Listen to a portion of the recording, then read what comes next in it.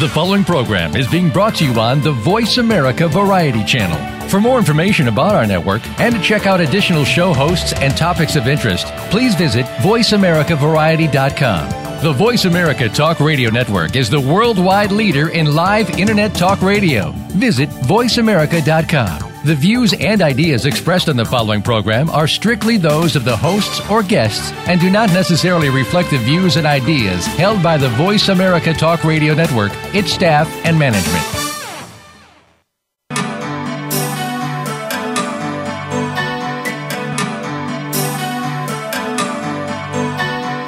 Welcome to Dr. Carol's Couch with your host, Dr. Carol Lieberman.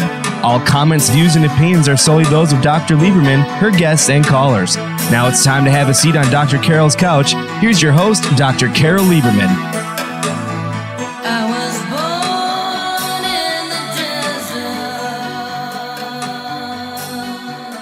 And welcome to today's edition of Dr. Carol's Couch. I'm your psychiatrist host, Dr. Carol Lieberman.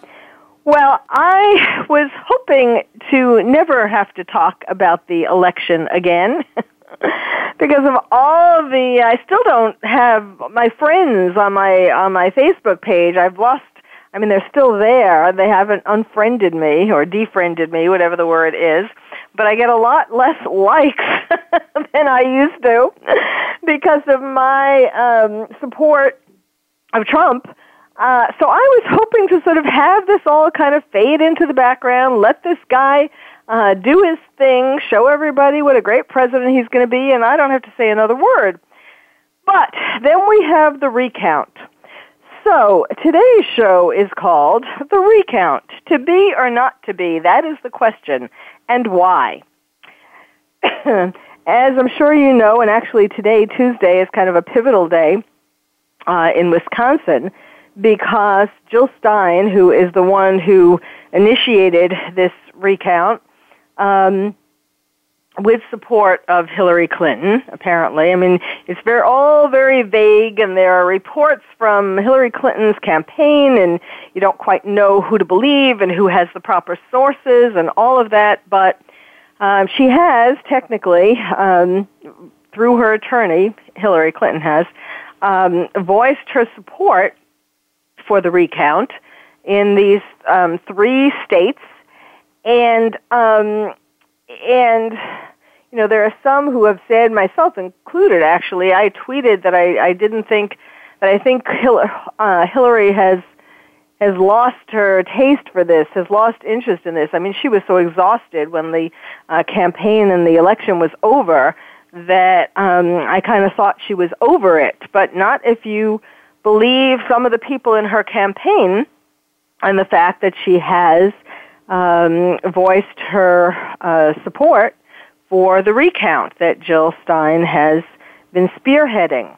Now, supposedly, the story goes that the recount was prompted when a group of computer scientists, including a voting rights lawyer, said they found voting irregularities in 3 states. Now, you know, a group of computer scientists, I mean, it's all very mysterious. But at that point, Jill Stein said that she admits that her team to call for a recount was working without proof. There was no proof that anything was rigged or anything untoward happened or anything was hacked. There was no proof of that. This is like a fool's errand. She told CBS Evening News, "Let me be very clear. We do not have evidence of fraud. We do not have smoking guns. What we do have is an election that was surrounded by hacking. Surrounded by hacking. You know what? Lots of things get hacked every day, and not necessarily the elections in these particular states. So this is going on at this point, and today, I started to say today, Tuesday, is a particularly significant day in that the Wisconsin election officials want Ms. Stein to put her money where her mouth is. And we're going to know, as far as When I tried searching for this just now on Google News, there was still no resolution, no answer yet on the internet as of yet. But they want her to, as I started to say, put her money where her mouth is to show that she has enough money to pay for the recount in Wisconsin. And this has become much more complicated because some of the counties in Wisconsin want to, or don't want to, recount the vote by hand, which of course is a lot more expensive. Some of them do. The state refuses to tell the counties whether to do it or not by hand. So there's a whole mess. And there is also a mess in Pennsylvania and Michigan. We're going to be talking about all these messes and what the point is.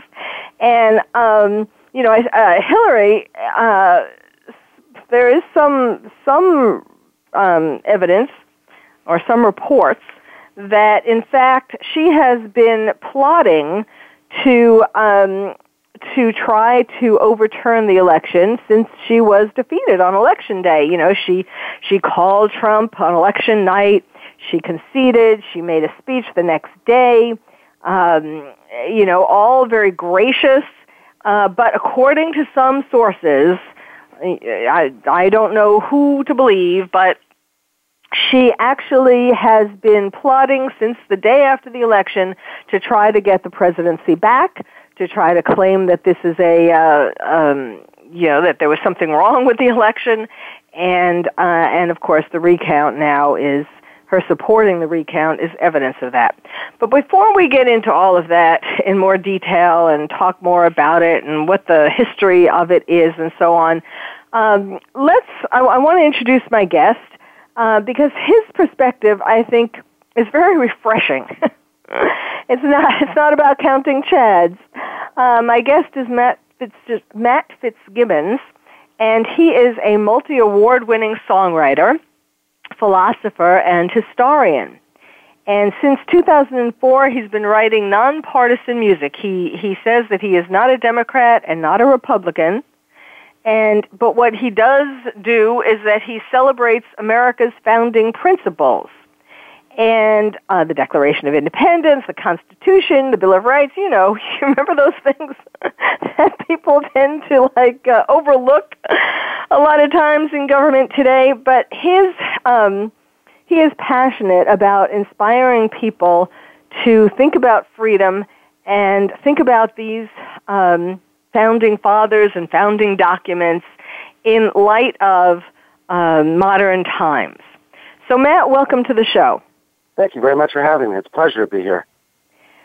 Well, before we get into the election and the recount and all of this, did you think we'd be talking about this on November, what's today, the 29th, right?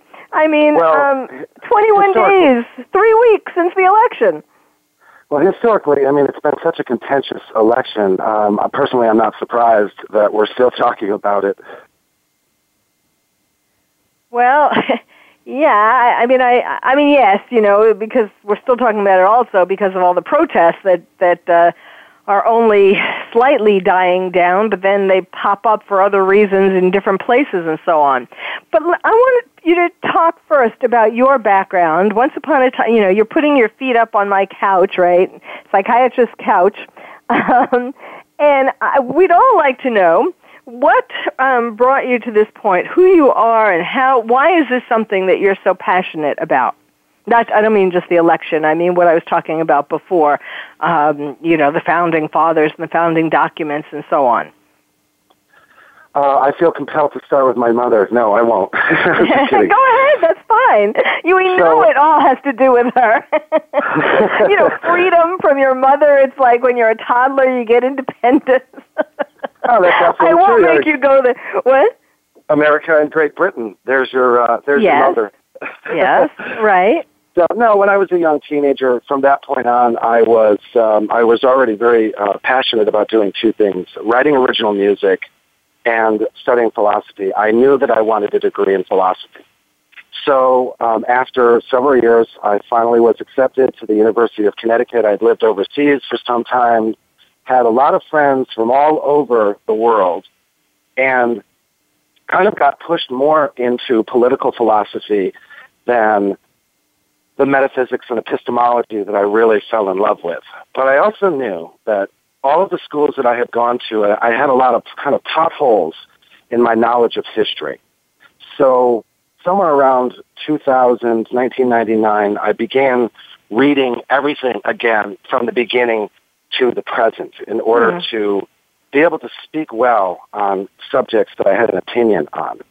And I wrote a piece back in 2004 that, again, it's a nonpartisan piece that tells the story of the Declaration of Independence, and it really took off. So some of my international friends pointed out to me, they said, well, these are two things you love. Have you considered merging them? And so I founded my website, patriotmusic.com, back in 2005, and since then I've released 4 albums that are straight from my heart, sharing my appreciation for the incredible wisdom that our founding fathers instilled in these simple but timeless documents. So it isn't a great stretch to imagine why I would end up being a political or historical commentator in the effort to get people to listen to the music. And my goal with the music ultimately is to get people to think about, learn about, talk about individual liberty and our founding principles, and then to take it from there themselves.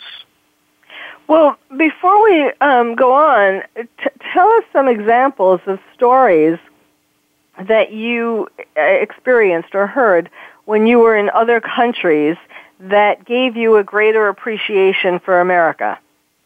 One comes to mind right off the top of my head. I was teaching in Manhattan at a school where I was teaching English as a second language. I had lived in Asia for some time and taught corporations and things, but this was my first experience teaching multinational students many, many years ago. And I was standing outside between classes having a break, and politics came up, and someone was frustrated. Another teacher was discussing they were talking about how Bill Clinton had won, but by such a very small number of people had voted. I think the number was something like 34%. I may not remember that number exactly, but 34% of eligible voters had voted in that election, and it was a historically high number.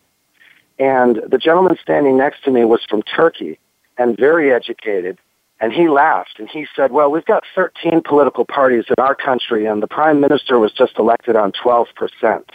And it had a profound impact on me. As I walked away, I thought to myself, wow, so there's the other side of the argument for having a multi-party system, where you can essentially get nothing done because there are so many different groups and so many percentages scattered to the winds that you have nothing more than a coalition. And also, now, was that his second term? I think it would have been. I think that's probably true.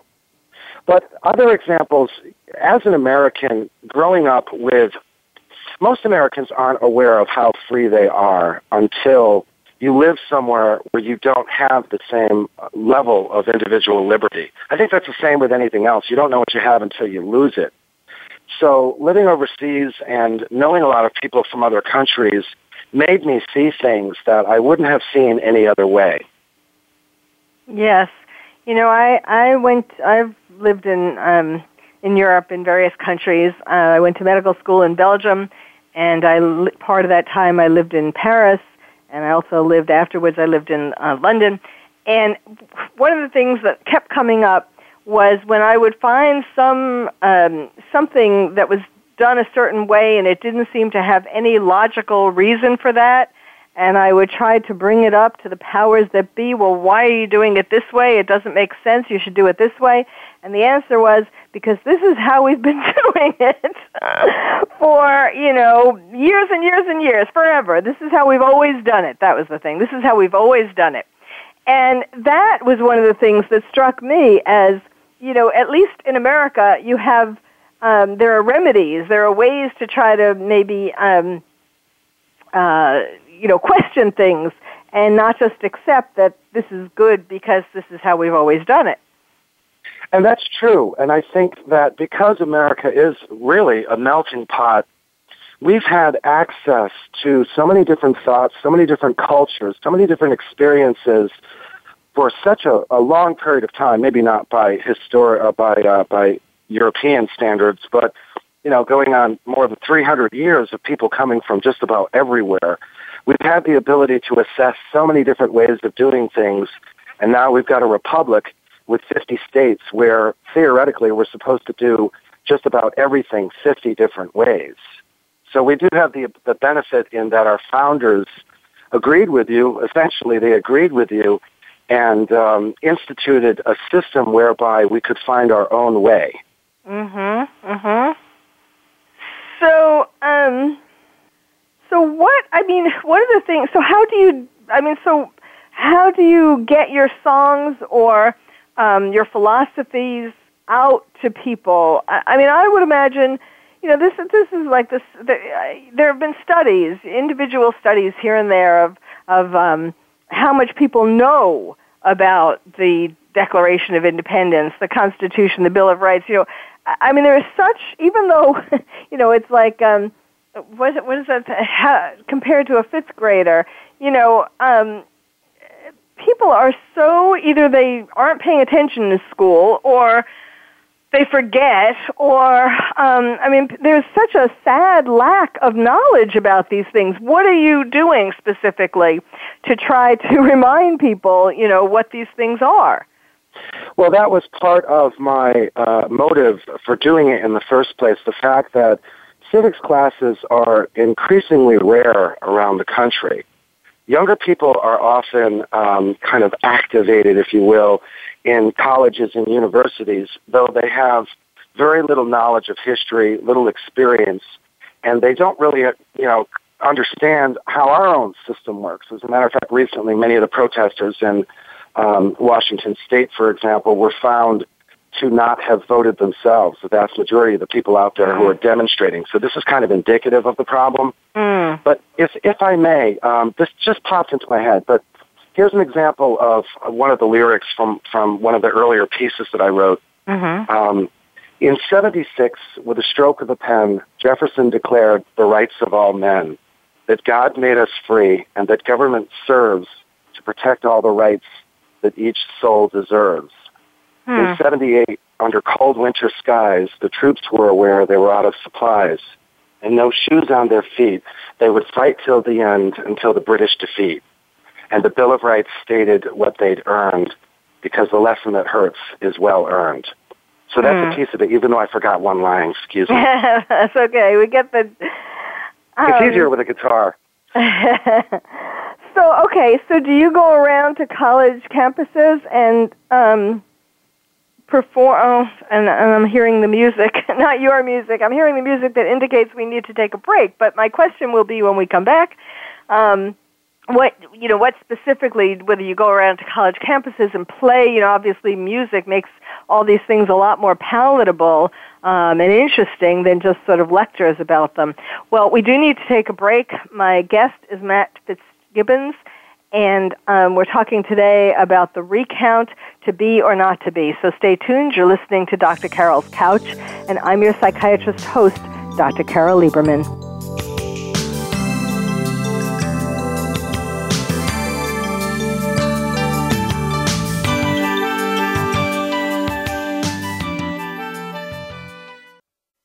Ask the experts. Call toll-free right now, 1-866-472-5787. And ask our All-Star team to answer your question. That's 1-866-472-5787.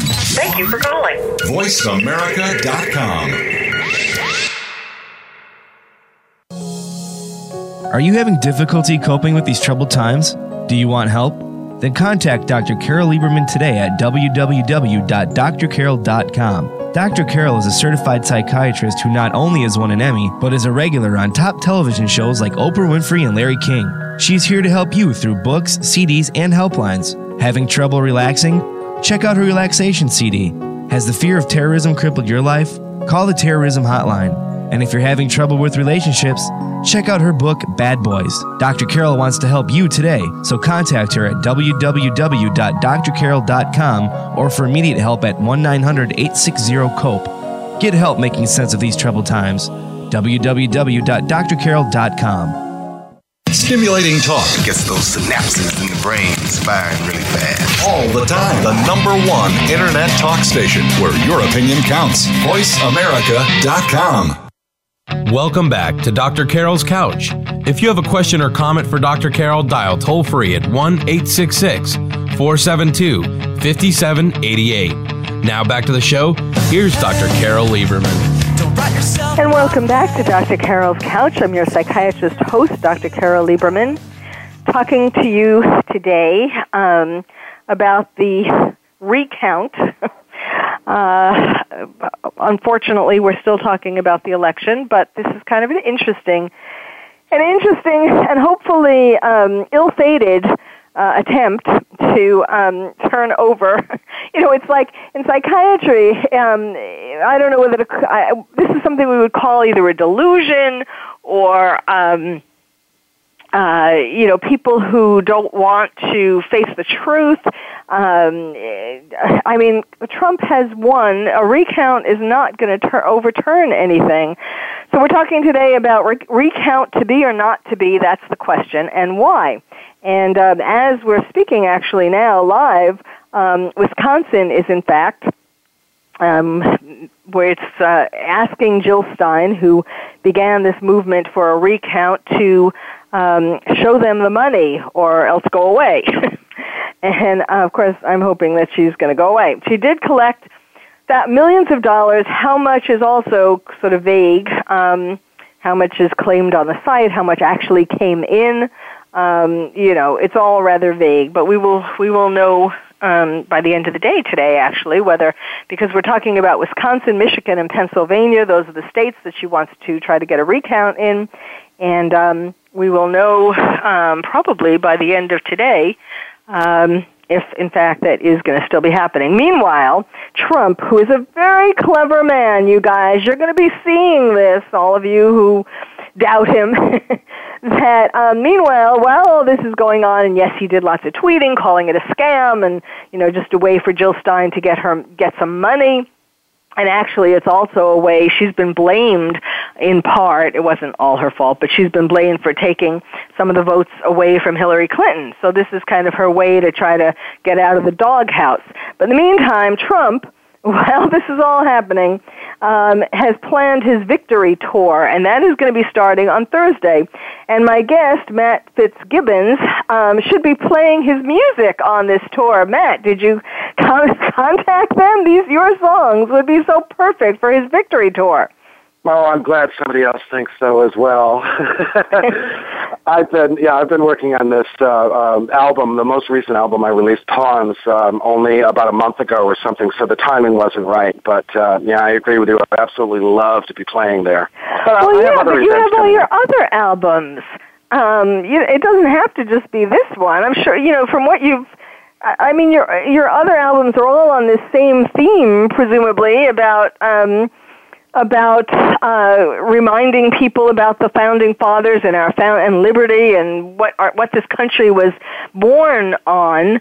So anything, it would seem to me, would be fitting. That's true, and this quote comes to mind. It just popped into my head. I think it was Thomas Jefferson who said, "You work day and night, 7 days a week for 10 years to become an overnight success." Yes. Well, I'm sure there's going to be lots of other opportunities as well. But I definitely think you need to start making your contacts to his people.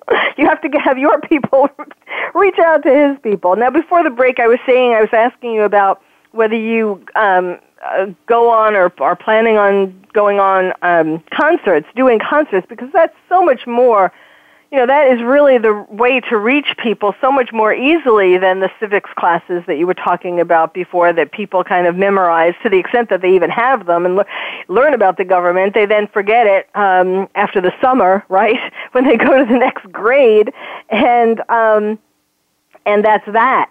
But through music is a really good way to sort of leave these lasting, inspirational kinds of thoughts. Well, that's exactly my goal, and it's one arm of the many things that I do. I write articles regularly, but I also publish videos. And I have a show that I do periodically called Patriot Pub. It's very casual. It's usually about 3 hours long, and I do it every couple of months, and I bring on guests. So over the course of many years, I've reached lots and lots and lots of people with these ideas, and it's different today, frankly, because, in the beginning, 2005, 2006, nobody had really even heard of Ron Paul outside of Texas. So this discussion of the Constitution and the Bill of Rights was very, very rare. Today, however, nobody heard of what, did you say? Ron Paul. Ron Paul actually, in other words, you can, I would say, in recent history, kind of accredit him with putting a spotlight on our founding principles, because they've been forgotten for quite a while for those, outside of history or for those who served in the military. But for general Americans, they really didn't see much in the way of discussion on it. But as a result of this election and just increasingly over time, Americans have been increasingly discussing our founding principles, particularly recently in the Electoral College. Yes, people are still learning about, the process of recounts, et cetera, et cetera. So it's a good thing that folks are starting to realize, the foundations of our republic. So let's get into the recount. I know you've been writing about, and yes, I wanted to mention that Matt Fitzgibbons is the founder and publisher of PatriotMusic.com. Lots of great stuff on there, and also a contributor to DailySurge.com.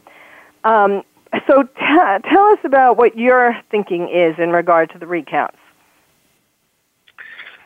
Well, for this one, I kind of wish I were a psychiatrist, because doing an assessment of her motives is really the key.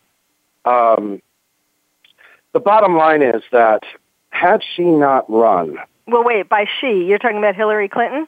Jill Stein. You're talking about Jill Stein. Okay, yes. If she had not run, this is, of course, the person who's bringing the lawsuits in Wisconsin, Pennsylvania, and Michigan. Yes. Had she not run, Hillary Clinton likely would have won all three of those states and would now be declared the president-elect. However, she was clearly no fan of Hillary Clinton, and the idea that she wants to get out of the doghouse with the Clintons, so to speak, kind of doesn't add up to me, simply because the electors in the Electoral College are obligated, if not through tradition, legally, depending on the state that you're talking about, to vote the way that we believe that they're going to vote. Right. So if Jill Stein can get, for example, some of these Electoral College votes by having Hillary Clinton win one of these three states, then that decreases the number of the members in the Electoral College that they need to go rogue to make Hillary Clinton president. Yes. So that's one possibility. But in terms of trying to get favor with the Clintons, it doesn't add up to me, simply because as of now, if things stand the way that they appear that they will, the Clintons are completely out of power. So why would anyone care? I didn't mean, when I was talking about her being in the doghouse, I didn't mean necessarily with the Clintons. I meant with Democrats in general, because, she's probably looking towards her future, which is not looking too rosy right now. And so I think just in general that a lot of Democrats are, besides the Clintons, of course, but a lot of Democrats are angry at her for the very reasons you just discussed. And that is a real possibility, what you just said, because let's face it, a lot more folks know her name this week than they did 3 weeks ago. Yes, and they see her as more powerful than they did 3 weeks ago. She was just this ridiculous person trying to run, when she knew that she wouldn't have enough, there would be no way she could win, and yet she was on the ballot and so on. But now she's a big shot, that she's calling for these recounts in 3 states. So yes, so that alone is making her, she's trying to make herself more relevant. But the math and the facts simply don't add up, which I think is why we're talking about it, because it's such a confusing, it's such an anachronism. It's really odd. A lot of people want to ignore it, but it's so off the wall that it's almost worthy of everyone talking about. Because, take, for example, just the mathematics behind it. if she were to win, or pardon me, if they were to get, say that there was a 50-50 chance of winning each of these recounts, the statistics show that there's only a 12.5% chance of Hillary Clinton winning all three. Yeah. So, I mean, just looking at the numbers mathematically, it's really bizarre. And as you mentioned, on the lead-in, for example, in Wisconsin, the Elections Commission has decided that they're going to let each one of the districts determine whether or not they're going to do a hand count or if they're simply going to feed the ballots through the machines. And she's got similar problems as well in Pennsylvania. So if her argument is based on the idea that you need to do a paper count, and this decision is actually up to a lot of different officials, statistically, the chances of getting what she's asking for that 12.5% chance, is non-existent. So I think it really goes back to the motive as to why she's doing it. And the best thing I can come up with has to do with a tweet that I saw her make when Fidel Castro died. She wrote, "Fidel Castro was a symbol of the struggle for justice in the shadow of empire." What does that mean? Well, to me, in other words, so she was celebrating Fidel Castro. For some reason, so many people in the world, everybody, it seems to me, who celebrates Fidel Castro, they're all people who never lived under him. Mm-hmm. I noticed that these are always people, politically on the left who are looking in and imagine that this was some sort of utopia as opposed to actually talking to people who live there. So my guess is that she's partially motivated by a very left-wing agenda where she constantly refers to our republic as a democracy. So I think the idea of having states having an electoral college and not having majority rule really irks her. Uh-huh. And I think that the idea of doing a recount, perhaps her motivation might be not simply to ensure the integrity of our elections, but rather to bring attention to all of those who didn't vote. What do you mean? In other words, to try to tell them how things could have been different if you hadn't just sat home and watched TV that night. You mean by the fact that it was by such a small margin that he won in those states? And that's the interesting thing. Some of the media is saying small margin, but when you look at these numbers, that's really a relative term. 23,000 in Wisconsin. That's sure. It's not that a small number. Well, no, remember Florida. Go ahead. I was just going to say, remember Florida with the Bush Gore ballots? It was 540, 537, something like that. So coming up, 27,000. This is kind of a stretch. Yes. 23,000 in Wisconsin, I think it is. Well, I don't know the numbers, but yes, I know that. I mean, I don't remember the numbers, but I know that it was thousands and thousands. And yes, I mean, it's not really that small of a margin, but I guess. But here's the thing, too. I was hearing about how, and what do you think about this? There is this movement afoot, as you know, although I don't quite know. I don't know who the people are behind it, but, I heard an interview on the radio the other day. A man was talking about how they are trying to get, you mentioned the Electoral College, they are trying to get delegates from states where the states voted for Trump to abandon the tradition, if not the legal commitment, to vote the way the state majority voted, or, the state majority voted, and vote, change the vote, and vote for Hillary instead. And supposedly, at the time that I heard this, about 3 days ago, they had, I think, 7 people from the Electoral College who had agreed to not vote the way their state said. What do you know about that? Well, I know that there is a small fine imposed on those who do this. So it's not like they're going to go to prison. It depends on what state, because each state controls exactly how this works. But 7 certainly isn't going to make a difference either. However, what it will do, if this actually occurs, is it will show Americans just how divided we are. Because if they can't even rely on their electors to represent them, then all of their fears, Donald Trump talking about draining the swamp, this notion that our representatives in the Senate and the House, for example, don't represent us, that, in the courts you need money for justice. This would be yet one more example of that, to think that the Electoral College, you've got members who are not going to represent the people of their own state, but would rather look at the majority of the nation and vote that way. And I think that would be really disturbing to a lot of Americans. Not to mention for the individuals who did it. I think they'd have a very difficult time for the rest of their lives anywhere they lived in the United States. Well, yeah. I mean, what do you know? What are the penalties for not voting the way your state said to? As my knowledge is that each of the states determines it in their own way, so there are a variety of them, but none of them are particularly serious, as far as I understand. I believe that there are fines of, maybe $1,000, and I'm making up a number. So it's more, the system is based more on faith and belief in our republic than it is on, say, sending somebody to prison or executing them because they didn't vote a particular way. And it has been done throughout our history, but it's pretty rare. So it would be really odd if we saw even 7 electoral votes go this way.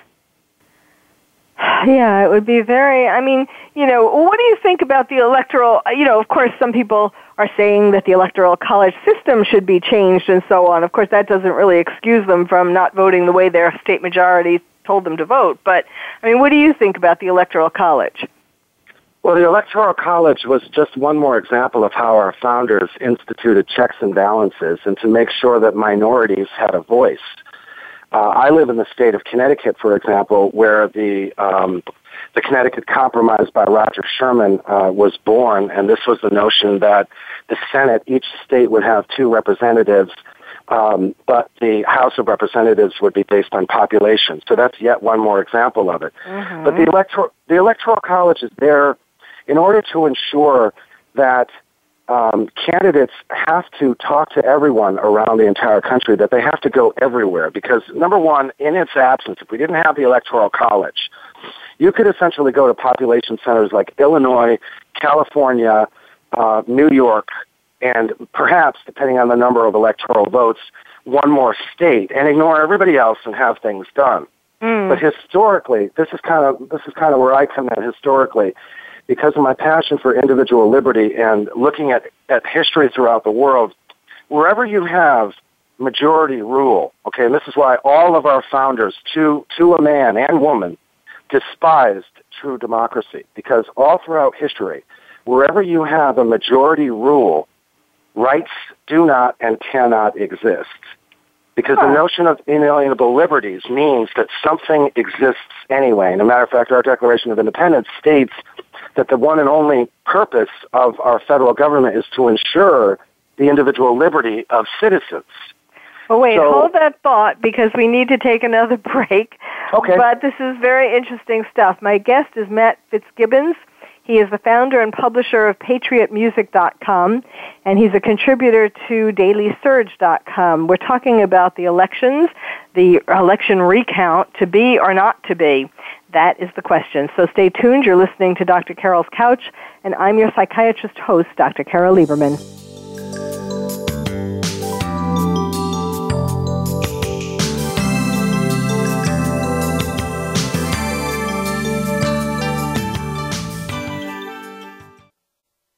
Ask the experts. Call toll free right now, 1-866-472-5787.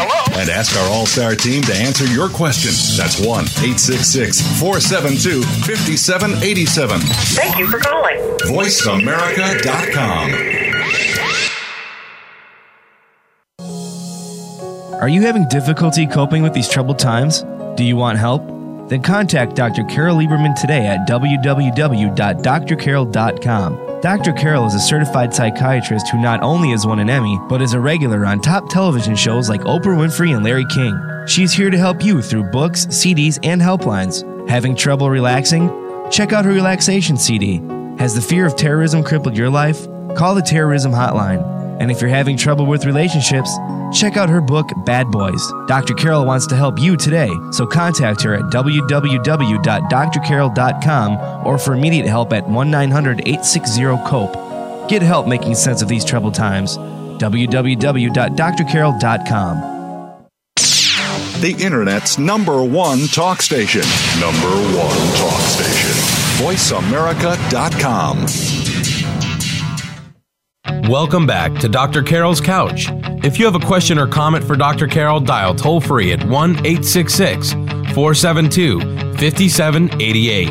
Now back to the show. Here's Dr. Carol Lieberman. And welcome back to Dr. Carol's Couch. I'm your psychiatrist host, Dr. Carol Lieberman. My guest is Matt Fitzgibbons. And before the break, he was starting to talk about something very interesting, but complicated. So at least it seemed that way to me. So why don't we start from the beginning with that? So you were talking about individual free in a democracy. Start from the beginning. Okay, so the bottom line is that the Electoral College is one of these other checks and balances that our founders in their great wisdom instituted. And the idea was to make sure that minorities maintained their rights, because they knew from looking at history across the world, and we can, since all of them died, we see lots of examples of collectivism across the world. We can see that without exception, wherever you've got collectivism, wherever you've got majority rule, there is no such thing as rights. Because in America, the notion, particularly the Bill of Rights, the notion of inalienable rights means two things. One, that they can't be changed or taken, and two, government's job is to protect them, okay? But in a true democracy, or in a collectivist system where you've got majority rule, the majority determines what all of those things are for everyone else. So therefore, nothing is inalienable. Yes. So the removal of the Electoral College would essentially take away the voice of the vast majority of the Republic. And it would mean that candidates would have to campaign in only a few large population areas. And here's the other interesting kind of byproduct of eliminating the Electoral College. It would also mean, in reality, that, for example, whoever got the Democratic nomination would by default become the president. There'd almost be no reason for campaigning, because you know that there are certain states that are just locked down for a particular party anyway. Yes, but I mean, are you saying that because more, if there wasn't an electoral college, because more of the general population would be voting Democrat, that they would always win? Is that what you're saying? I'm saying that if you didn't have an electoral college, then candidates would campaign in only a handful of states, California, Florida, Texas, New York. Those with the largest populations. Yes. And so there would be no reason to talk to the concerns or issues of everyone else. They could just completely ignore them. Yes. And two, because they would already know where the population centers were, it would suggest that whoever got the nomination, say, for the Democratic Party, would automatically become the president. So the whole idea of campaigning, speaking, having lots of different people... That's the part, but why? Why would the person who got the nomination for the Democratic Party win? Because there is a greater population... Because if it wasn't the Electoral College, there are more people, just numbers, there are more people who would vote for the Democratic Party? Is that what you're saying? There are population centers where they would concentrate their efforts and just simply have large numbers of people come out and vote. Okay, in these large, what you're saying, the part that's missing, what you're saying is in the large population centers, like these big cities, states that have big cities, that they tend to vote Democrat. And so, is that what you're saying? Yes, I am. So that's the difference. In other words, in their view, you would eliminate the states. There's no need. I mean, we could still have states, but they wouldn't even have to consider them in terms of these elections. All they would have to do is go to these large population centers to ensure that they had massive numbers of voter support. Yes, because people in those... And they could ignore everyone who doesn't live in a population center. But because these people in those kinds of populations, in those kinds of centers, would tend to vote Democrat. Okay, got it. Exactly, because they live a different life from someone, for example, who's a farmer or someone who lives in Alaska. Or they have different interests, different needs, and so you wouldn't need to speak to anyone but them. Right, yes. Well, okay, so let's go to Wisconsin, because during the break you were talking about, I was saying that actually, that when this show ends today, when our show ends in approximately 15 minutes, then, or less, that I was wondering where Wisconsin was going to be, the state where I had said earlier is where they are asking her today, by this afternoon, presumably by 5 p.m., asking her to put up or shut up. And so I was saying that when the show would be over, they wouldn't necessarily know yet. I mean, there still would be some time in Wisconsin if I have my map right.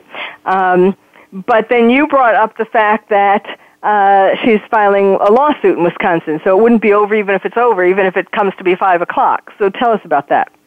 Well, as I understand it, there are really 3 key dates here. The first is to have her money in.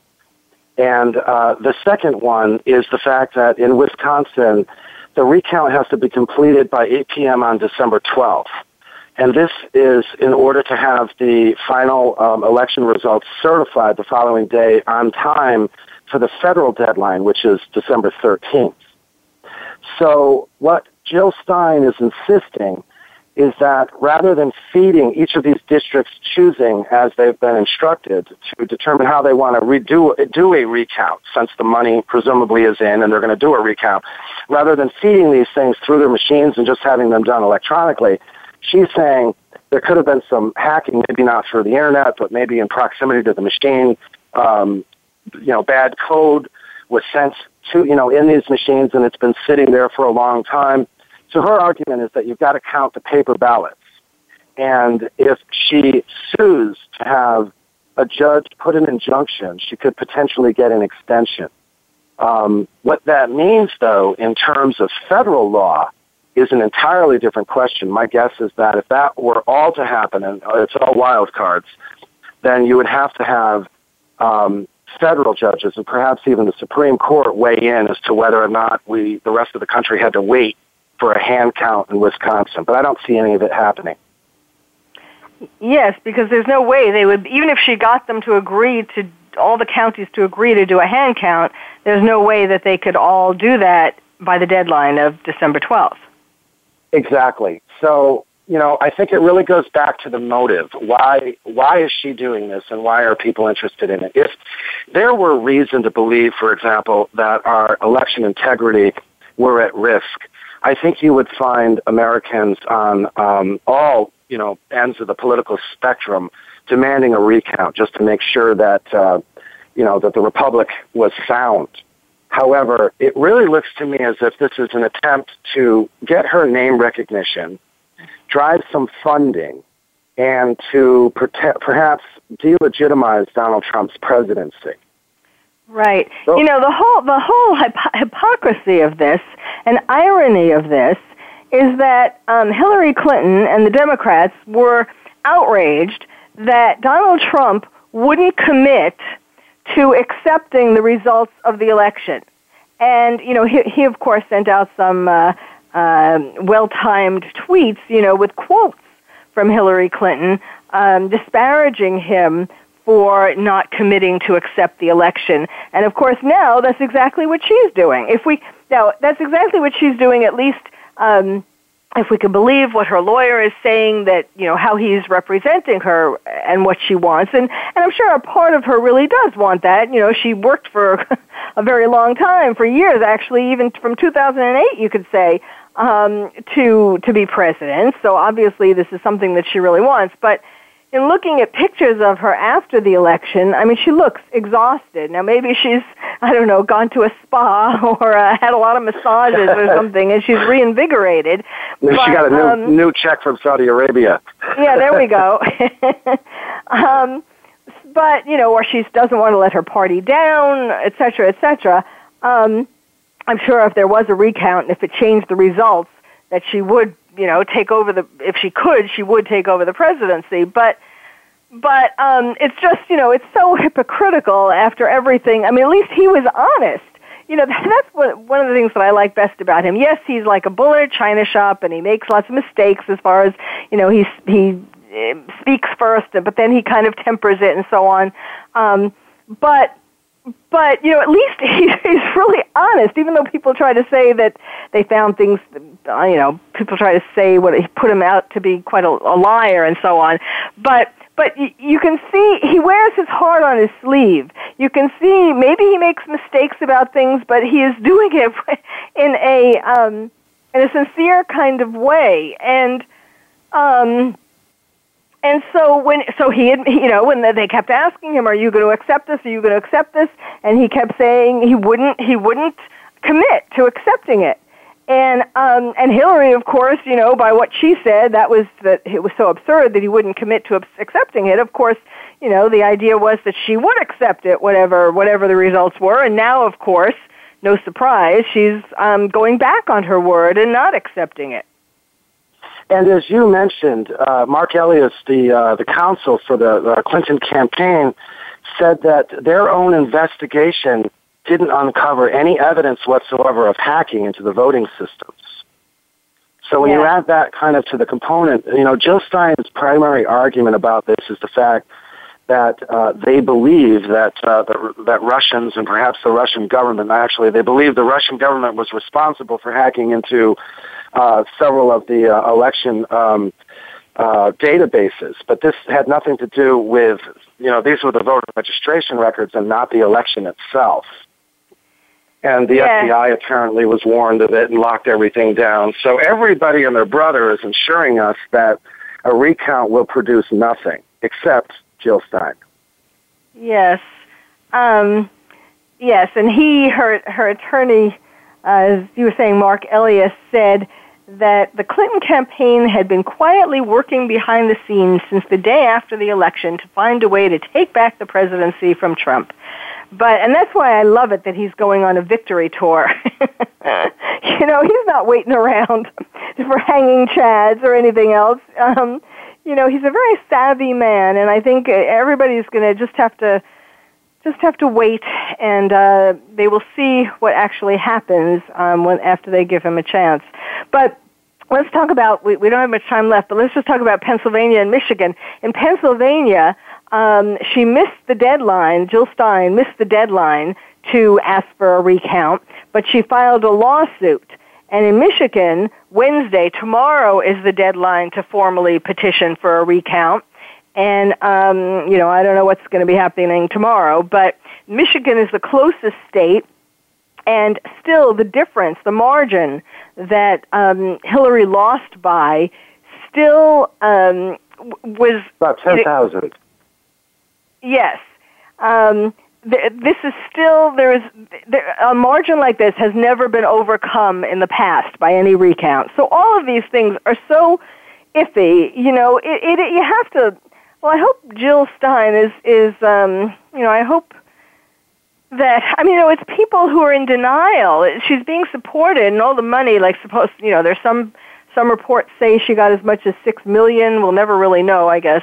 But, it's people who are in denial. They're disappointed, and I get that because the media kept promising that Hillary was going to win, but they're in denial, and this is really throwing money after bad, and certainly not respecting the principles of our founding fathers, as my guest, Matt Fitzgibbons, wants you to recognize, and I do too, for that matter. But Matt has written songs about it, which you can find at patriotmusic.com, patriotmusic.com. He is going to be traveling around, giving concerts, and if you go to his website, and you will be able to see when one of these comes to a town near you.